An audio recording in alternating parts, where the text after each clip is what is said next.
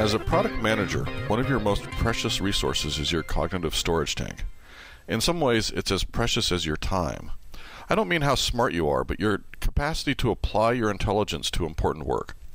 Your cognitive storage tank is like a muscle or a real fuel storage tank. When it's exhausted, your cognitive abilities stop working well. And until it reloads or refuels, you can't be as innovative, you can't be as creative, and your decisions get worse. So to improve our effectiveness as product managers, one key step is managing our cognitive storage tank. Welcome to this episode of All the Responsibility, None of the Authority, a podcast on how to be an effective product manager, coming to you from NPD Studios, also known as My Garage. I'm Nils Davis. There are a lot of things we do every day that drain our cognitive storage tank. For example, making decisions. It doesn't matter if it's deciding what to have for lunch or which feature to prioritize in the next release. They all take fuel out of the cognitive storage tank. Another drain on your cognitive storage tank is using willpower, like keeping yourself from eating one of those cookies in the break room. If you've just made a hard decision or participated in a difficult meeting, you're more likely to eat that cookie. And if you've already made the decision not to eat the cookie, then the product decision you make after lunch might not be as good. It goes both ways. Now, since our job as product managers is to be creative, innovative, and make good decisions, we can be more effective if we preserve our cognitive resources for those purposes and try not to let them get drained off by lower value demands. What are some examples of lower value demands on our cognitive resources? Well, one set of things is low value decision making. That's like deciding to eat the cookie or not. Another set of demands is negative emotions like uncertainty and fear. If you aren't sure what to do next, that can be something that drains your cognitive storage tank. Another set of demands is simply low-value cognitive tasks, like searching for things or trying to find old information or being distracted by too much going on. We need to limit those impacts on our cognitive resources to the degree that we can. We can't avoid all of them, but we should think about how to reduce them. How do you reduce the impact of low-value decision-making? And what is that? Well, let's take the familiar example of the stack-ranked Agile backlog. One way to look at that is as a cognitive resource enhancer, because you know you don't have to look at or think about any of the features that are further down the backlog than about 10 places. If you manage things right, you never need to think about those 50 features that you're not going to get to in this sprint, and you can wait till later to think about them. That's a great way of preserving cognitive resources. Defer stuff. It's one of the ways that an Agile approach is very powerful. It helps you focus just on the most important things and ignore or defer less important things, and thereby reduces the impact of those less important things on your cognitive fuel tank. Another cognitive resource enhancer related to decision making is the idea of handling each input only once. You get the input and either do it, meaning act on it, delegate it, defer it to a future date, or delete it. Obviously, if you defer it, you might have to revisit it at a future date, but for now at least it's out of your input stream. Now, you can't do that on everything you get into your input stream, but if you make an effort to act on things that you can act on right away, that removes them from the overhead of your cognitive fuel tank. So how can we take this idea and apply it to product management, the idea of managing your fuel tank? We've already talked about the stack-ranked backlog. That's a powerful tool for product managers at any level of abstraction, feature, epic, or even product. Putting things on the bottom of a backlog so you won't have them in your face all the time frees up cognitive resources. Another big drain on cognitive resources is remembering things. There are really two problems with remembering things. One is it takes cognitive resources to recall a memory, and the other is that your memory is not perfect anyway. So not only are you using cognitive resources to recall the information you recall may be faulty, or, and this is equally important, you might even fail to remember the information at all, even if it's there. That is, you've forgotten it. Generally speaking, this is why we write things down and why we have search in a lot of applications. It's not good enough simply to write things down. You need a way to search and retrieve that information. And that's one of the big benefits of bug tracking systems, wikis, Salesforce.com, and other database-based systems. Now, we product managers suffer in this area because most of us don't have a good place to write things down, meaning a good database-based system in which to store the information we create and then search for it later. There are a lot of reasons for this, of course. The data that's important for product managers and that we generate is often free-form, such as customer interview notes, competitive analyses, and feature specifications. Neither Excel or bug tracking systems or Salesforce.com or anything like that are really good for managing this kind of information. And then to the degree that we do write the things down, when we're writing, it's either in single-user tools like Word or Evernote or even on paper. So our creations are almost never stored in such a way that they become an enterprise asset, meaning accessible and usable for other members of the team, searchable, and evergreen.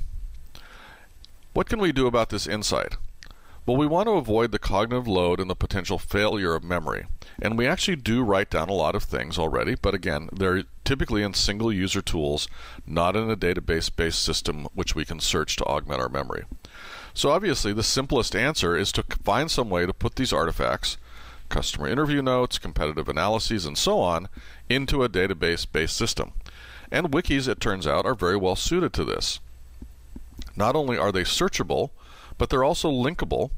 And so it's easy to link a customer interview to a feature specification that was driven by insights from that interview, and then to link that specification to the specific tasks, i.e. in Jira, that implement the feature.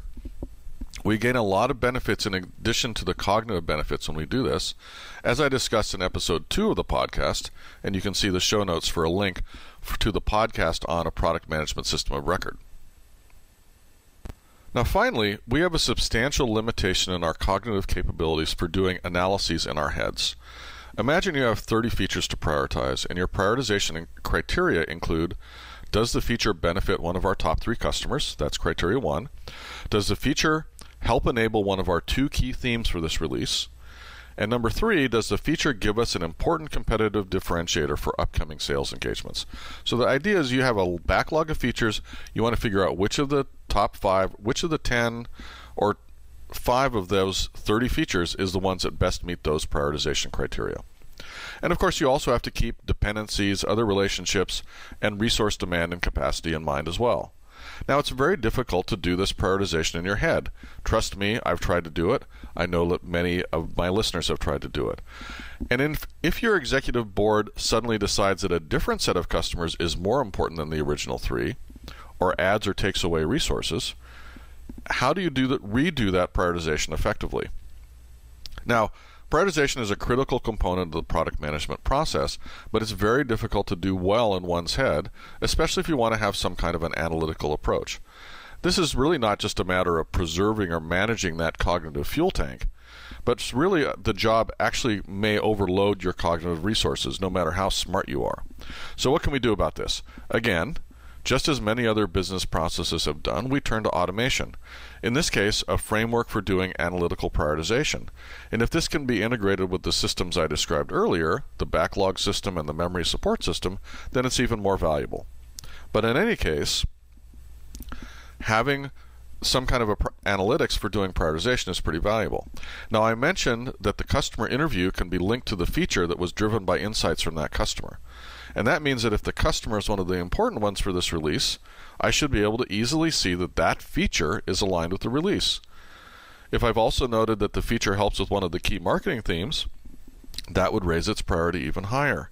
Now, with a properly designed system, much of your analytical prioritization can arise simply out of the relationships that you've captured anyway as part of your normal product management activities. Now, I have to tie this all back to the original goal of improving product management effectiveness. One of the limits to our effectiveness is our cognitive resources, our cognitive fuel tank, and whatever we can do to manage that fuel tank better will contribute to improving our effectiveness. The key ways we can do that is to manage our attention, make sure we don't think about or act on unimportant things when we can avoid it, to use systems to augment our faulty and slow memory, and to use systems to enable us to do analytics that we could never do in our heads and thereby make better decisions. By improving our management of cognitive resources, we will become more effective at product management. Now, here are 3 things you can do immediately to start putting these ideas into practice. If you're not already putting all of your work into a backlog and prioritizing it and focusing on the most important things first, you should do that. That's number 1. Number 2, Put your customer interview notes and other freeform documents into an enterprise system that will enable searching and linking. This may be as simple as a wiki. You might get a purpose-built system, but you really should have something that makes your documents into an enterprise asset and that enables you to do searching so you don't have to just depend on your memory to find stuff. And then third, develop an analytical prioritization system for your features based on their relationships to the key drivers of your prioritization decisions, such as customers, competitors, market themes, resource demand, risk, potential revenue, and so on. Now, I hope these ideas will be helpful for you as you improve your effectiveness as a product manager. Let me know in the comments on the show notes if you have additional thoughts or questions, and you can see the show notes at nilsdavis.com/tags/podcast for more information and any links. If you like this podcast, you can subscribe via iTunes. You can search for either responsibility and authority to find the listing or look at the show notes to see the link directly, or you can use your other favorite podcast subscription method. And please consider rating and reviewing the podcast on iTunes. The feedback is very helpful for me. Thanks for joining me on this episode of All the Responsibility, None of the Authority. Until next time, this is Nils Davis. You can follow me on Twitter at Nilsie, Nilsie, and read my essays about product management at nilsdavis.com.